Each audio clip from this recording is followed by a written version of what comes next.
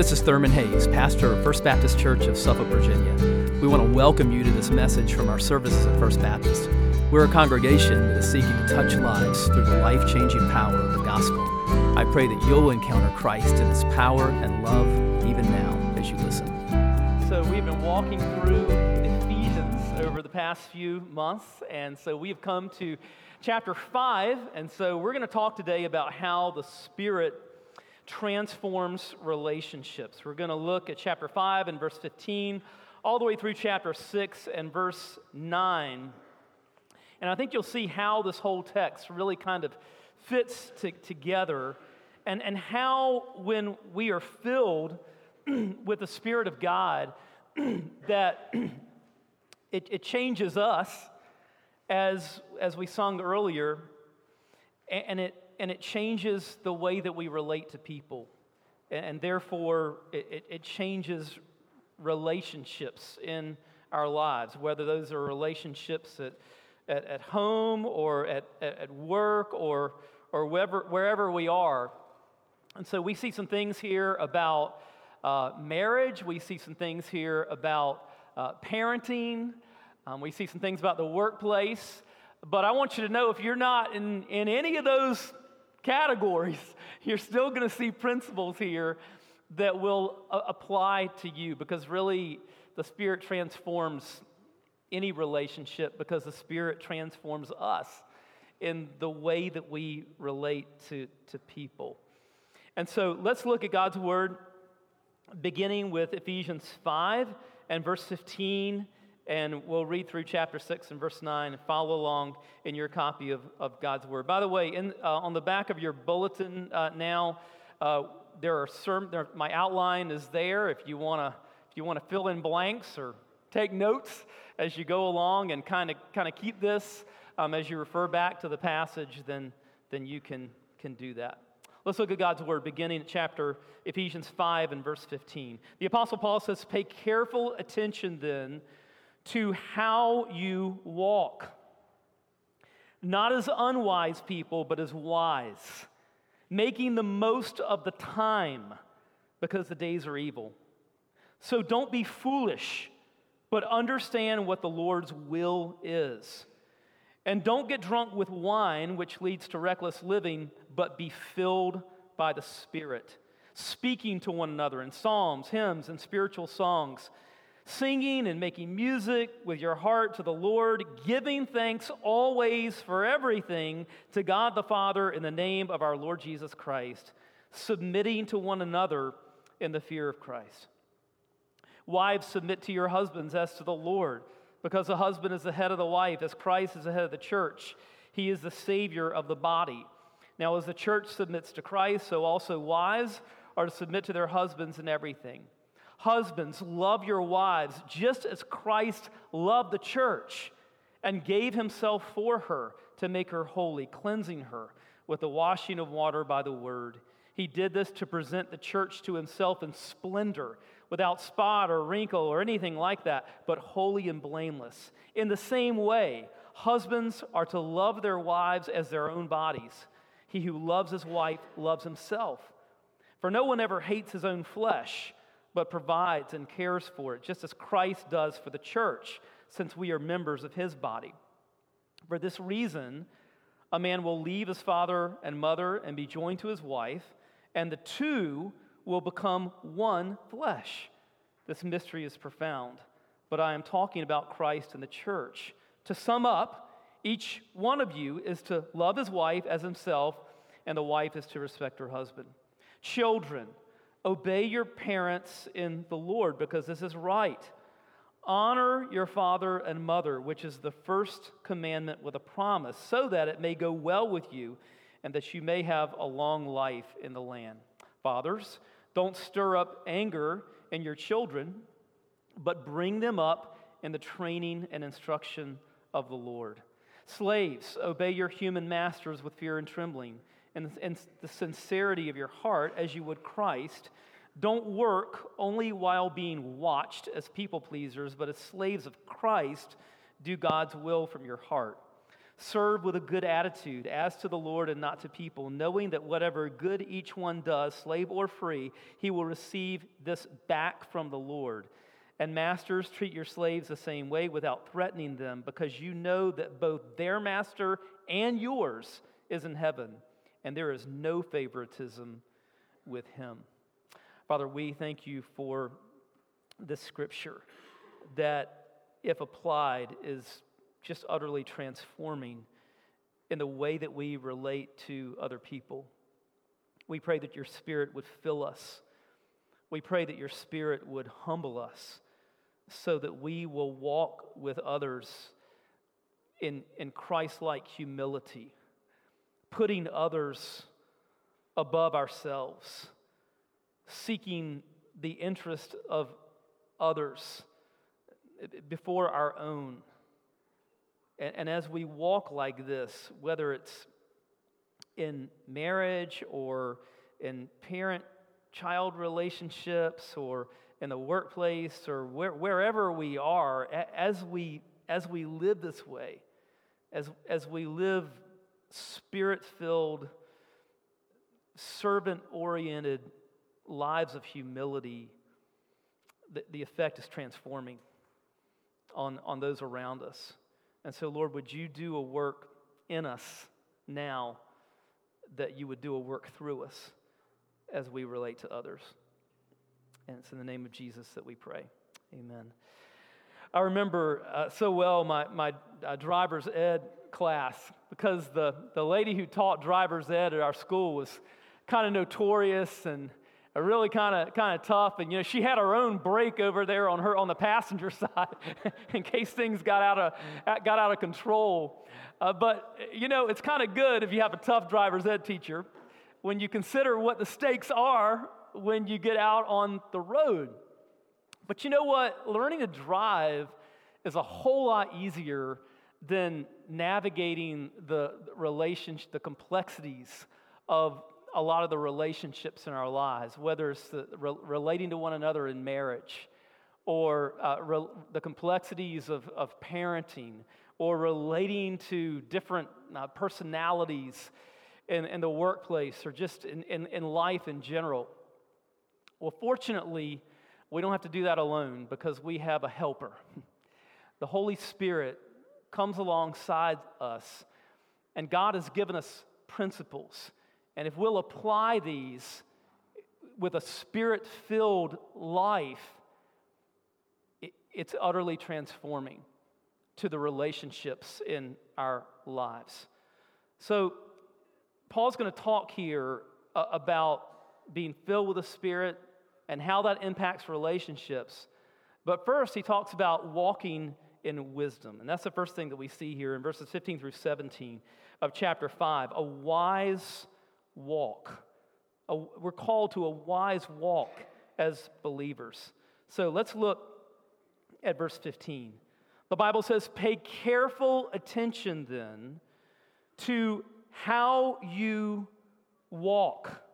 Now, as we talked about before in Ephesians, your walk is your conduct. It's just the way that you live. And the Bible says here that we're to pay careful attention as believers to how we walk, to how we live. As followers of Christ, we're called to glorify God in the way that we walk. We can't afford to just sort of drift aimlessly through life.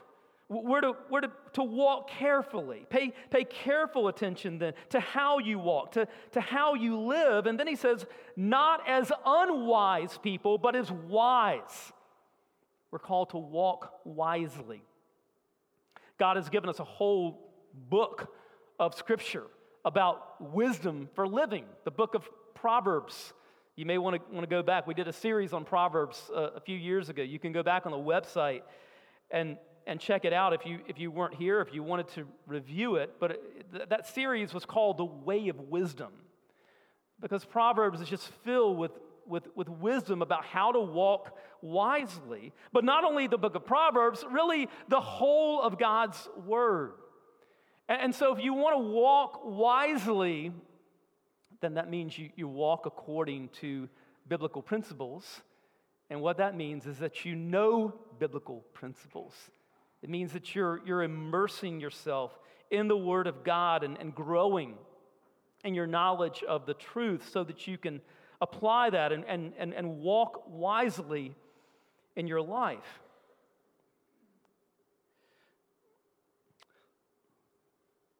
Look at verse 16. He says we're to be making the most of the time because the days are evil. You know, we get one brief life to walk wisely or to walk foolishly. We get one brief life to make a difference in this world or to be sucked into the ways of this world. And when we think about life today, we're called here in verse 16 to make the most of the time. There are so many things in our culture that can just fritter away our time. And so if we're going to pay careful attention to how we walk, if we're going to live wisely and not unwisely, and if we're to make the most of our time, then that means we need to carefully evaluate the things that fritter away our time. And especially in our world today, pay careful attention to your screen time. Whether that's the screen of your phone or the screen of your laptop or the screen of your TV. Because if we don't carefully monitor these things, you know, things like how much streaming we're doing or how much time we're spending on social media. It's okay to use those things, but they've got to be carefully monitored. You've got to take serious stock of how much time you spend on those things, because if you don't evaluate it carefully, then it quickly becomes addictive and out of control, and we end up wasting precious time that could be used in ways that would be far more productive for the Lord and for loved ones in our lives. So pay careful attention to your time. He says here in verse 16, we're to be making the most of the time. Why? Because the days are evil. Life is too short. And these days are too evil not to walk carefully and to carefully monitor the way that we're using our time. Verse 17, he says, don't be foolish, but understand what the Lord's will is. Now, when we think about discerning God's will, a lot of times we think about decisions that we need to make and that kind of thing, and certainly God helps us and God gives guidance on those things. But probably here what Paul's talking about when he talks about God's will is God's revealed will. In other words, the things that God has already told us about. The things that God has already revealed to us in the Scripture. That's God's revealed will.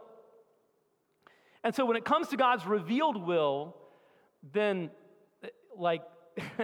it's just a matter of doing it, right? There's no if you're doing something that's not in line with the Bible, that means you're out of line. And I don't care if you say, well, you know, I've just got a good feeling about it, you know, or I really thought about it, or I really prayed about it. I don't care what it is. If you're doing something that's not in line with the Bible, God's will that He's already revealed to you, if it's not in line with this book, it's out of line, right? God's will is never going to contradict God's word. And so Paul here is talking about the revealed will of God, right? We're to walk according to that, to biblical principles that he has already revealed. So again, a key to that is immersing yourself in God's word, right? Knowing the scriptures so that you can walk according to his will. So he talks here in verses 15 through 17 about a wise walk. And then from chapter 5 and verse 18 through chapter 6 and verse 9, he's talking about a spirit-filled walk. A spirit-filled walk. It begins in verse 18. He says, "And don't get drunk with wine, which leads to reckless living, but be filled by the Spirit." So, in the Gentile world of the first century, the Greco-Roman Gentile world of the first century, which is the culture that most of the people that Paul was writing to were coming out of. In that culture, binge drinking was just a huge thing, huge problem. Not so much in Jewish life. Jewish people, they certainly drank wine, but it was not, abusing alcohol was really frowned upon in Jewish culture. But in Gentile culture, it was a huge problem, and drunkenness, binge drinking was especially epidemic. And so Paul is saying here, instead of doing what the people around you are doing, getting drunk, and being under the control and the influence of alcohol, you as followers of Christ are to be under the control and the influence of the Holy Spirit. Be filled by the Spirit. Now, every believer has the Holy Spirit. Every believer is baptized with the Holy Spirit when we come to Christ. But the filling of the Spirit is something that is to happen repeatedly throughout the course of our Christian lives. The command in verse 18 is in the present tense. Be filled with the Spirit. That the present tense is the tense of continuous action. In other words, the sense is keep on being filled with the Spirit. Continuously throughout your Christian life. So, how does that happen? Well, ask God. Ask God to fill you with the Spirit. Pray for the filling of the Spirit. Make that a regular part of your prayer life. Humble yourself before God and acknowledge, I cannot live the Christian life on my own and on my own strength. Lord, I desperately need your power. I need your power for living. I need the filling of the Holy Spirit. I can't do this. God delights in humble prayers like that. And so ask God to fill you. And then stay in God's Word. We're going to see next week in chapter 6 that the Word of God is the sword of the Spirit. And so God's Spirit works to fill you through His Word. So stay in the Word and obey the Word. The Spirit fills you as you obey what you're learning in God's Word. And then stay close to Spirit-filled believers. Have brothers and sisters that are in your life that are on fire for Christ and that can help you grow. And spend time with them and talk with them.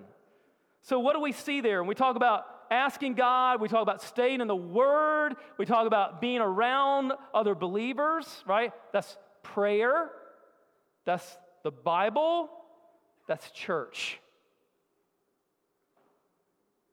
Be filled by the Spirit. Now, in verses 19 through 21, we see the results of being filled with the Spirit. Let's look at 19 through 21. He says, speaking to one another in psalms, hymns, and spiritual songs, singing and making music with your heart to the Lord, giving thanks always for everything to God the Father in the name of our Lord Jesus Christ, submitting to one another in the fear of Christ. So there are 5 participles here in these verses that are showing us the results, what it looks like when we're filled with the Spirit. Now, the first three participles go together. Speaking, singing, making music. That's verse 19.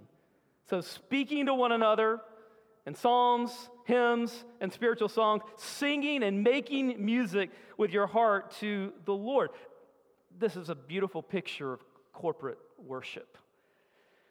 And it tells us a couple of things about corporate worship, about gathering together with other believers in a setting like this. First of all, its importance. Listen, we cannot really obey verse 19 if we're not connected to a local body of believers where we're worshiping with other people. This is a picture of believers worshiping together corporately. Listen, the New Testament knows nothing of sort of Lone Ranger Christians that are not connected to a local church.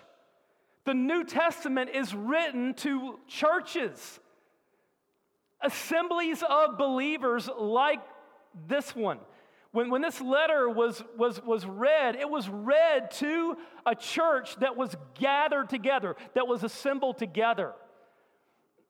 The idea that, of following Christ and not being connected to a local body of believers is just a concept that is foreign to the New Testament. And listen, we've got to be together to do what he's talking about here in verse 19. It's a picture of people, of a gathered congregation singing together. And technology has provided, and especially over the past year and a half, it's been a huge blessing to be able to have the technology so that we can stream services and do videos and things like that, and that's great. Those are really useful tools, but that is no substitute for gathering together physically with other believers. You cannot do verse 19 if you're sitting, alone in your pajamas, eating pancakes or something. Like, this is a picture of believers worshiping together, praising God together, right? And so we see something here in verse 19 about the importance of corporate worship, but also the responsibility that we all have in corporate worship. He says we're to be speaking to one another in psalms and hymns and spiritual songs, singing and making music with your heart to the Lord. Now, when we think about the responsibility, and particularly as we praise God together, there's obviously a vertical dimension to that, right? Because as we praise, we are singing to the Lord, we're giving Him our praise, and so there's a responsibility to do that, and there's a responsibility even in the way that we sing, right? It doesn't matter necessarily what the quality of your singing voice is, but what does he talk about here in verse 19? Your heart. Singing with all your heart to the Lord because He is worthy. He is a great and sovereign God who has given His Son, who bled and died for you and rescued you and has redeemed you. Is that kind of a God not worthy of your praise? Oh, brothers and sisters, we should praise Him. Praise Him with all of our hearts. Sing to Him like you mean it, right? So that's the vertical dimension of praise. But listen, there's a horizontal responsibility here as well that he talks about in verse 19. He not only says we're singing to the Lord, but what? He says that we're speaking to one another as we do this. In other words, as you sing, you are speaking to your brothers and sisters in Christ. Listen, it does all of us good not only to sing, but to as we hear one another, right? As together we sing, and we're singing songs that are scriptural, based on Scripture, we're instructing one another. We're speaking to one another and encouraging one another as we lift our voices together.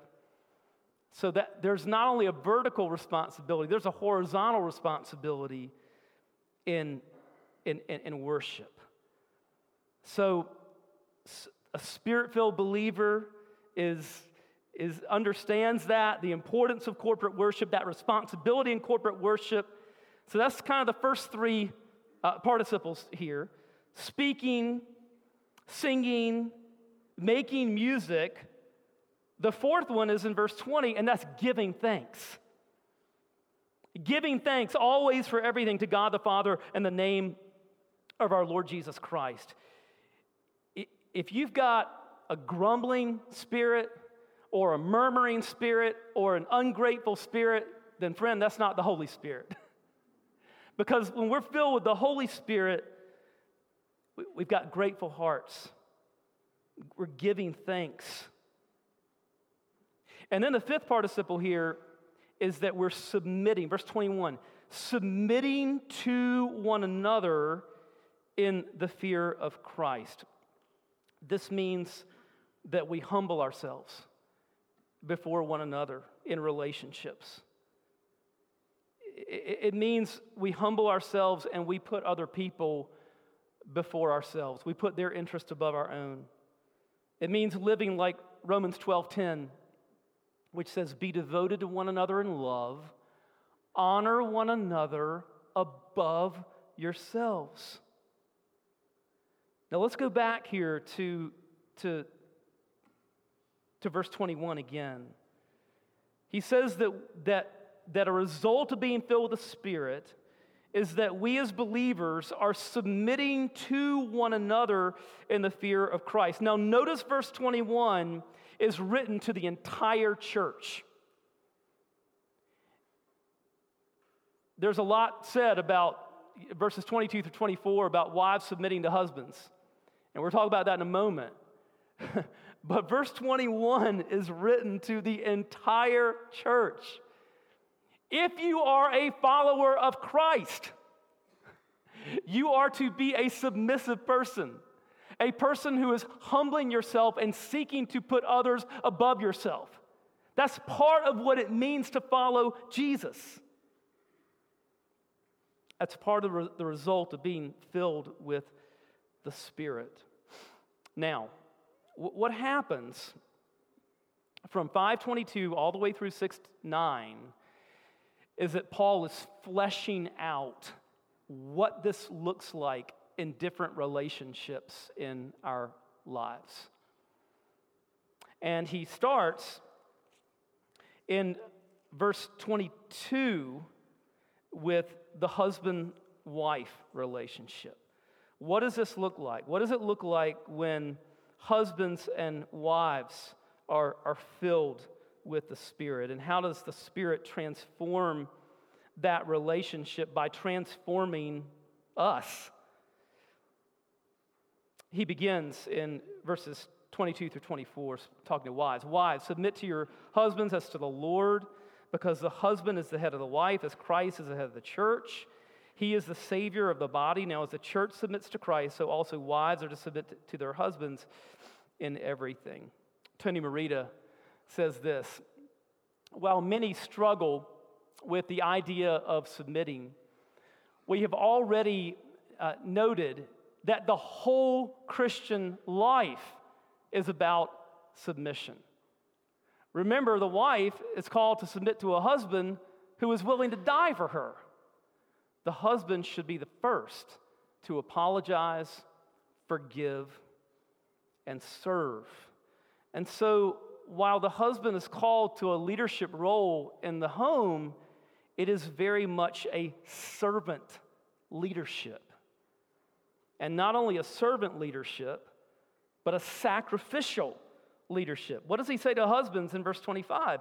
Husbands, love your wives, how? Just as Christ loved the church and gave himself for her. First of all, what a view of the church here, right? We're talking about the importance of the church. Christ loved the church so much that he died for the church. And listen, if we love Jesus, then that means we love what Jesus loves. Jesus loves his church. He laid down his life for his church. And husbands, we are commanded to love our wives that way. Husbands, love your wives just as Christ loved the church and gave himself for her. Again, Tony Merida speaks wisely on this. Men, marriage is a call to die. Dying to self may involve sacrificing your schedule and even good ambitions. It means giving yourself away for the good of your bride. It involves crucifying your flesh and resolving to be faithful to your bride, not yielding to the temptations of lust, anger, and pride. John Piper adds this: woe to the husband who thinks his maleness requires of him a domineering, demanding attitude toward his wife. If you want to be a Christian husband, you become a servant, not a boss. Look at verses 26 and 27.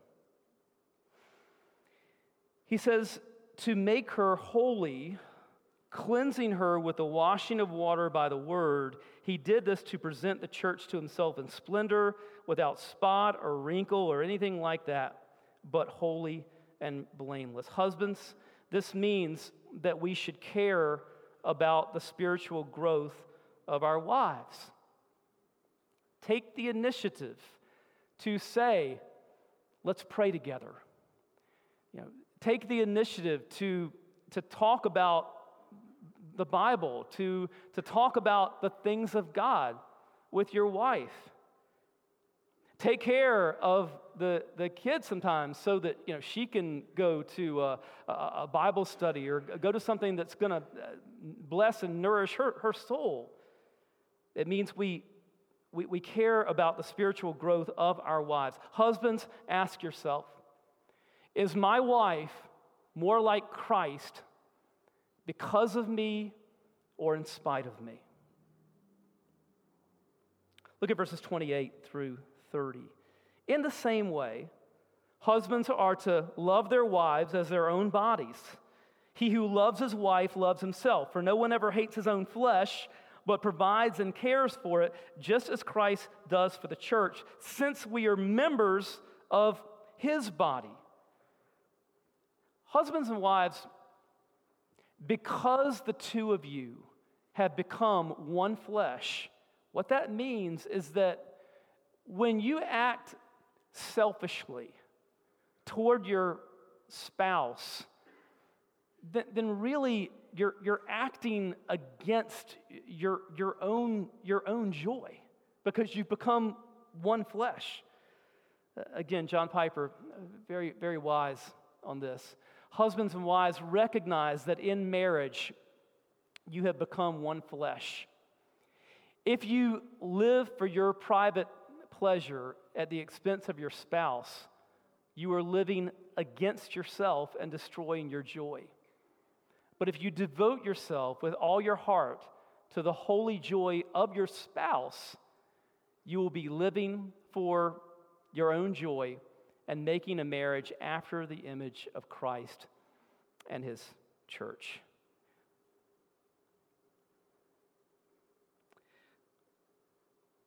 And that leads us to the stunning way that Paul concludes this section on marriage in verses 31 through 33. He says, for this reason, a man will leave his father and mother and be joined to his wife, and the two will become one flesh. This mystery is profound, but I'm talking about Christ and the church. To sum up, each one of you is to love his wife as himself, and the wife is to respect her husband. In other words, as a Christian husband and wife, as each of you is filled with the Spirit, and each of you is seeking to put your spouse first, as each of you is humbling yourself and seeking to put the other above yourself, seeking to serve the other, that's a recipe for a really happy marriage, but it's also a picture of what? It's a picture of how we have been loved in the gospel. It's a picture of how Christ loves his church because he gave himself for the church. You know, one of the blessings of our church, of being a part of a church like this that's multi-generational, is that we get to see some couples here who have done this for 50, 60, sometimes 70 years or more, who have lived this out, who have loved one another and sought to serve one another and work through the hard times together in their marriage together and made it through to the other side. That's an incredible blessing. And so, listen, I would just encourage you, younger couples, when you feel stuck sometimes and you feel like you need somebody else to help you get unstuck, there are plenty of people here who can help.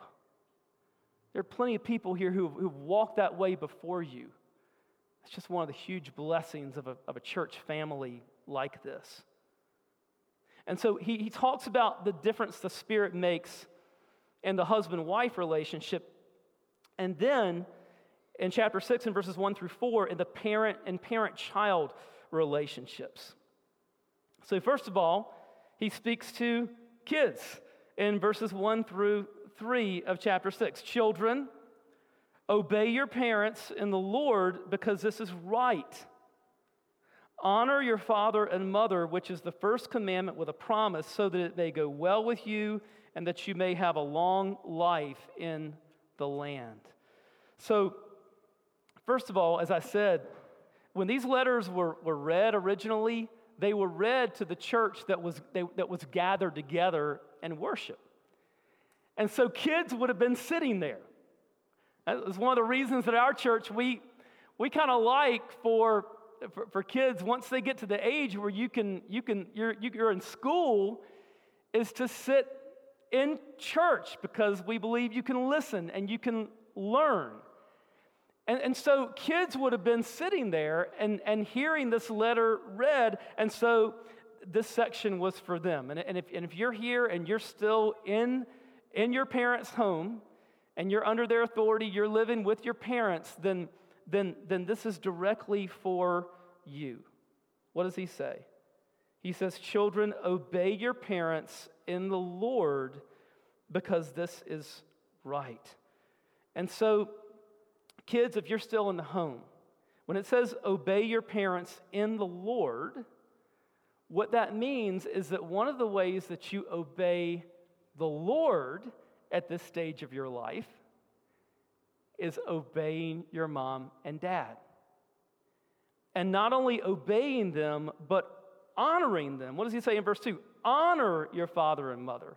That means that we're not only to obey them, but we're to obey them with the right spirit.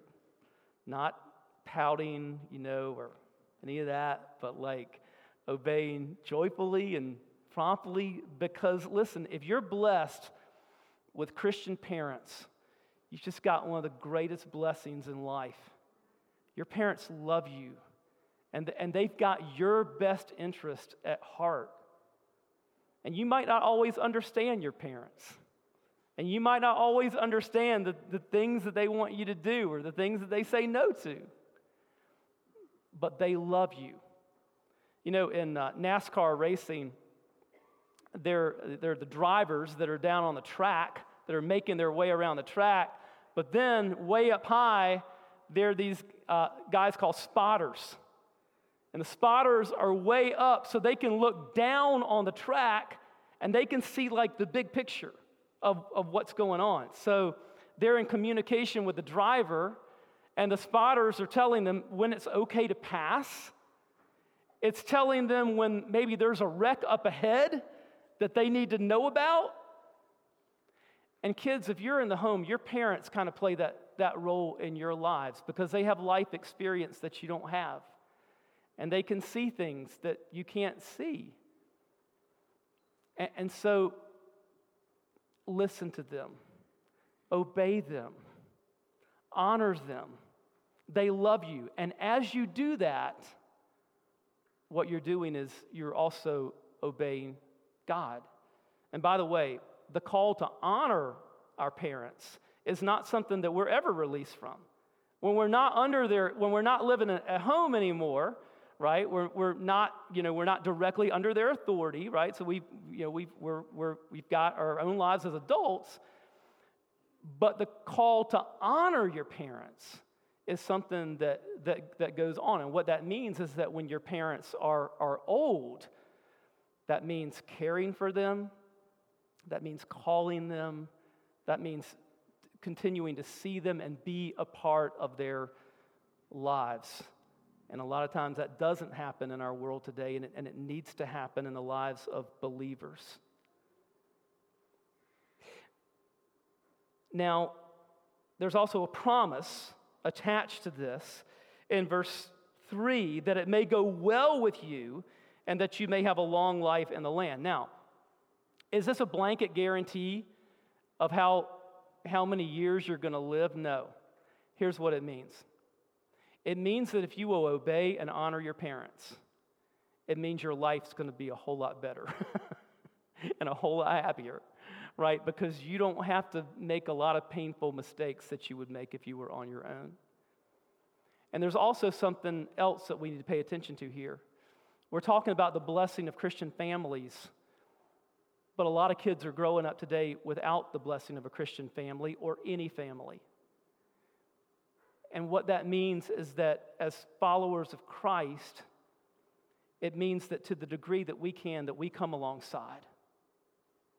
We come alongside in the church family, or whether we're coaching or volunteering or whatever we're doing, and seeking to come alongside in love and try to fill in some gaps in the lives of some kids who aren't blessed with a loving Christian family. All right, so parents, he turns his attention to us as parents here in verse 4. Fathers, don't stir up anger in your children, but bring them up in the training and instruction of the Lord. So he says, don't stir up anger, but bring them up in the nurture and admonition of the Lord. I love that phrase, bring them up. In the original, it's an affectionate word. It's a nurturing word. John Calvin translated this, let them be fondly cherished. Love that. Laugh with them. Be affectionate. Laugh, love. Well, a Christian home should be filled with affection and laughter. And so that's bring them up, but we don't want to parent in such a way that we stir up anger. Now the parallel text to Ephesians 6:4 is Colossians 3:21, which says this: Fathers, do not exasperate your children so that they won't become discouraged. So when you put those two together, what we don't want to do is parent in such a way that we stir up anger. Now, sometimes they might be angry with you temporarily for doing the right thing.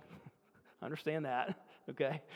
But we don't want to do things that are wrong in parenting, that just produce kids that are angry and just discouraged. They've lost heart. What are some things that parents can do that kind of lead to angry, discouraged kids? Again, Tony Marita gives us some great things here. I'm having trouble with my eyes because of allergies this morning, so I'm not seeing the screen too well back there, so I'll look up here.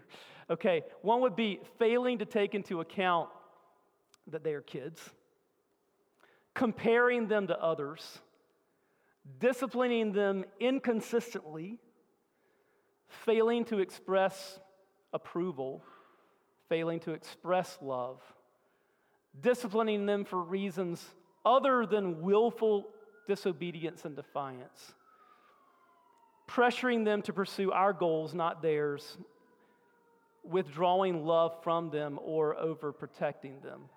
These things are just not going to get us where we want to go with parenting. So we don't want to do parent like that, but what do we want to do? Again, let's look at verse 4.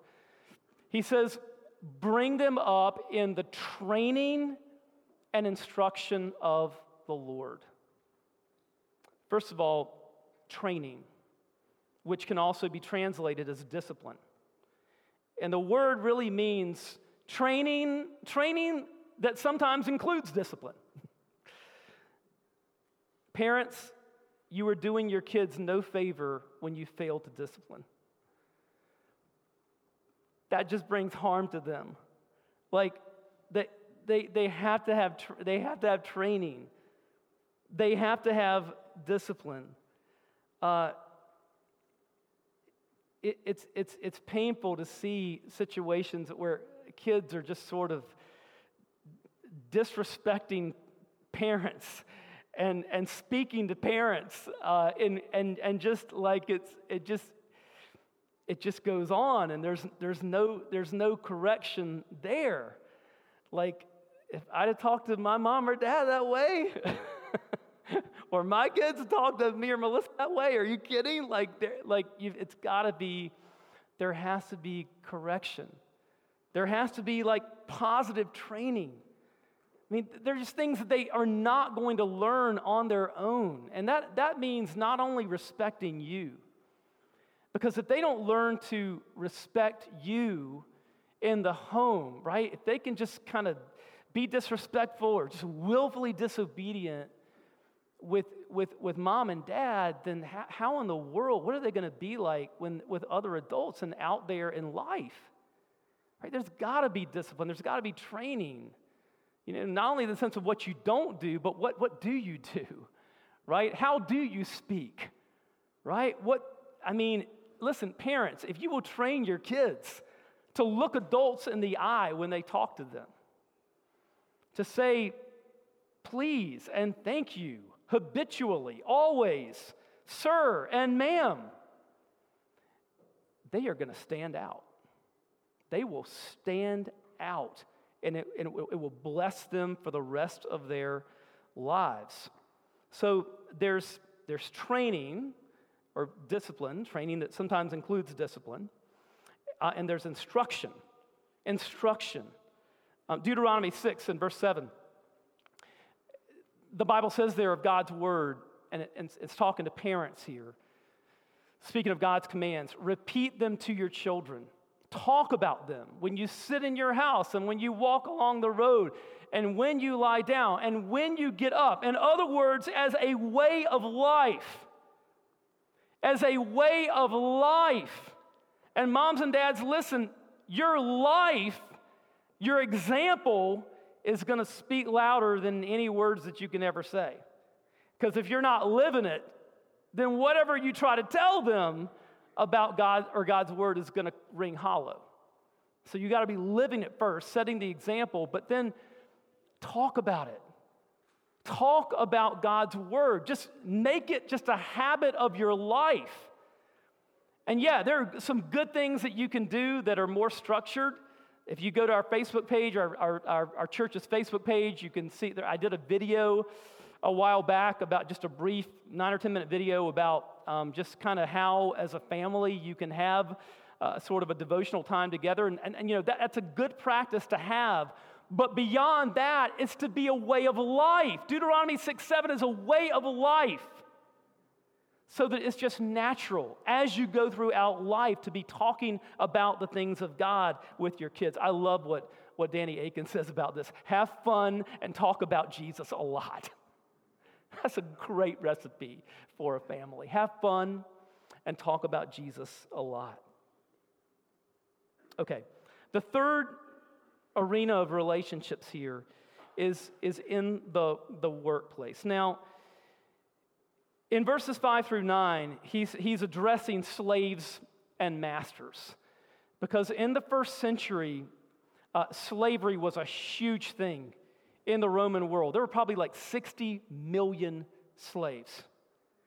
Now, when we think about slavery as Americans, our minds immediately connect that to American slavery prior to the Civil War. This was very different. American slavery prior to the Civil War was race-based. Slavery in the Roman world had nothing to do with race.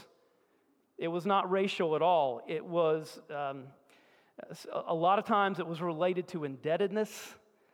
Sometimes slaves were people that had been captured in war or whatever, but it was not race-based. And usually it was temporary. Most slaves in the Greco-Roman world earned their freedom. It was rare for someone to be born a slave and die a slave.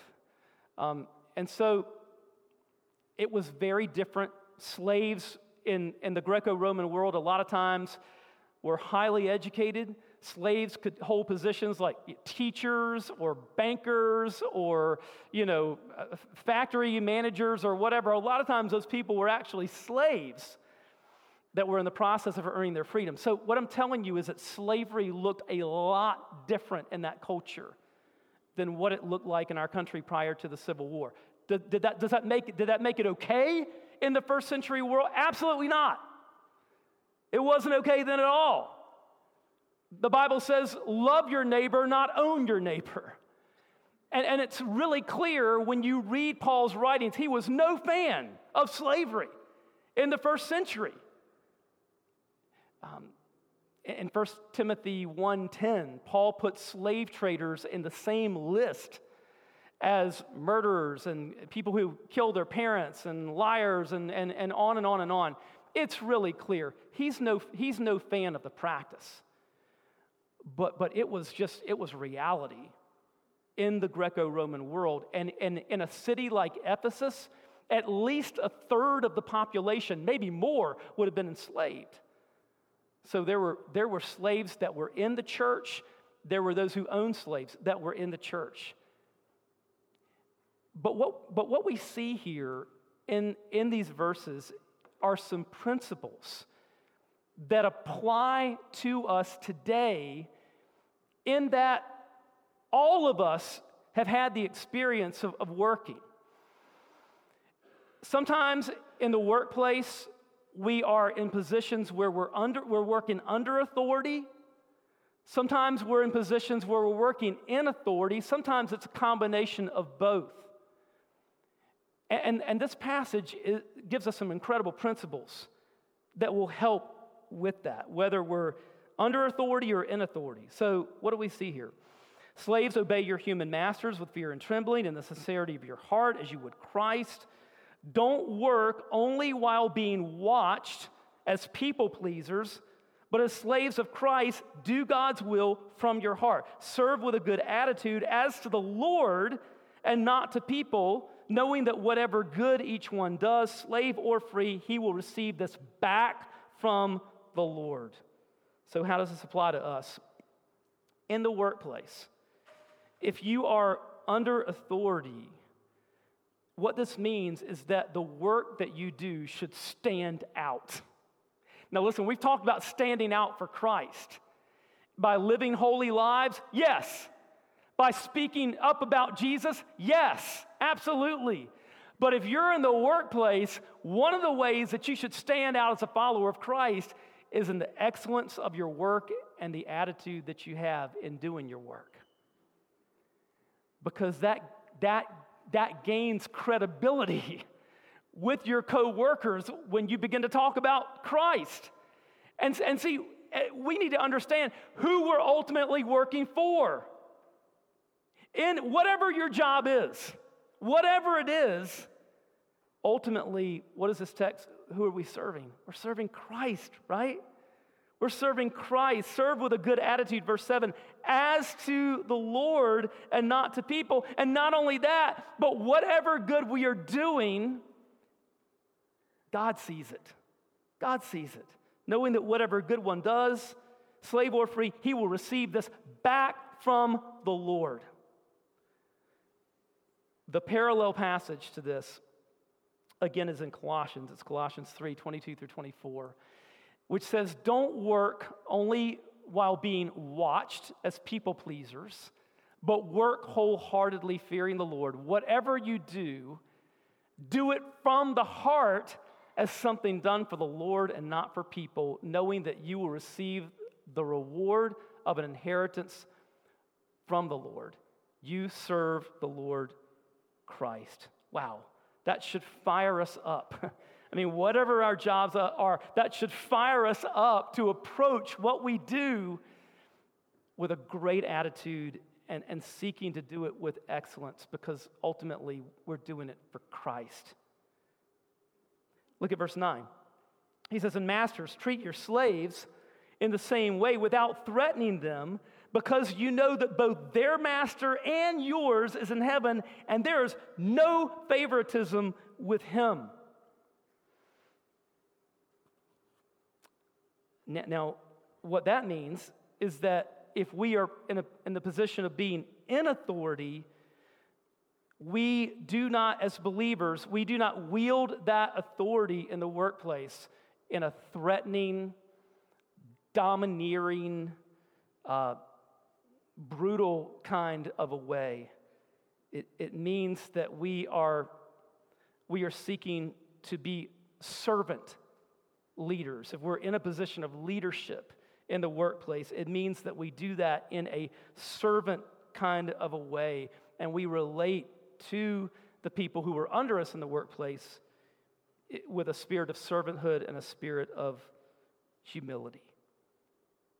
Now, do you see how everything that we're talking about, everything, marriage, in the home, and parenting, in the workplace, all of this goes back to 5:18. Be filled with the Spirit. And one of the results of being filled with the Spirit is in verse 21, that we're submitting to one another in the fear of Christ. In other words, husbands and wives, parents and kids, people in the workplace, right? I hope you've been blessed by this message. Christ is the answer for every need, now and for all eternity. As someone once said, Jesus plus nothing equals everything, and everything minus Jesus equals nothing. Have you trusted in Jesus as your Savior? If not, why not now? His arms are open wide to receive you. It may help to pray a prayer like this. Father, I know that you are holy and that I have sinned and fallen short of your glory. I know that you are a righteous God who must punish sin, but I believe that your Son Jesus took my punishment for me, died in my place, and rose from the dead so that I could have eternal life. Right now, I turn to Jesus and trust in his finished work for me. In his name I pray, amen. You know, the Bible says this in John 1:12, to all who did receive him, who believed in his name, he gave the right to become children of God.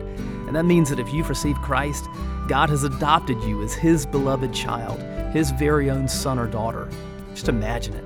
Almighty God, the Lord of this universe, the one who possesses all authority in heaven and earth, is now your loving Father, and you are his child. You say, I love him. How can I honor God with the rest of my life? Well, when you love someone, you want to spend time with them. We get to know God through his word, through prayer, and through his people. I would encourage you to pick up a copy of the Bible and begin to read it. Begin to pour out your heart to him in prayer. And find a church family where the Bible is preached, where Christ is exalted, and where his love is flowing. If you're local, I want to invite you to the church I pastor, First Baptist Church of Suffolk, Virginia.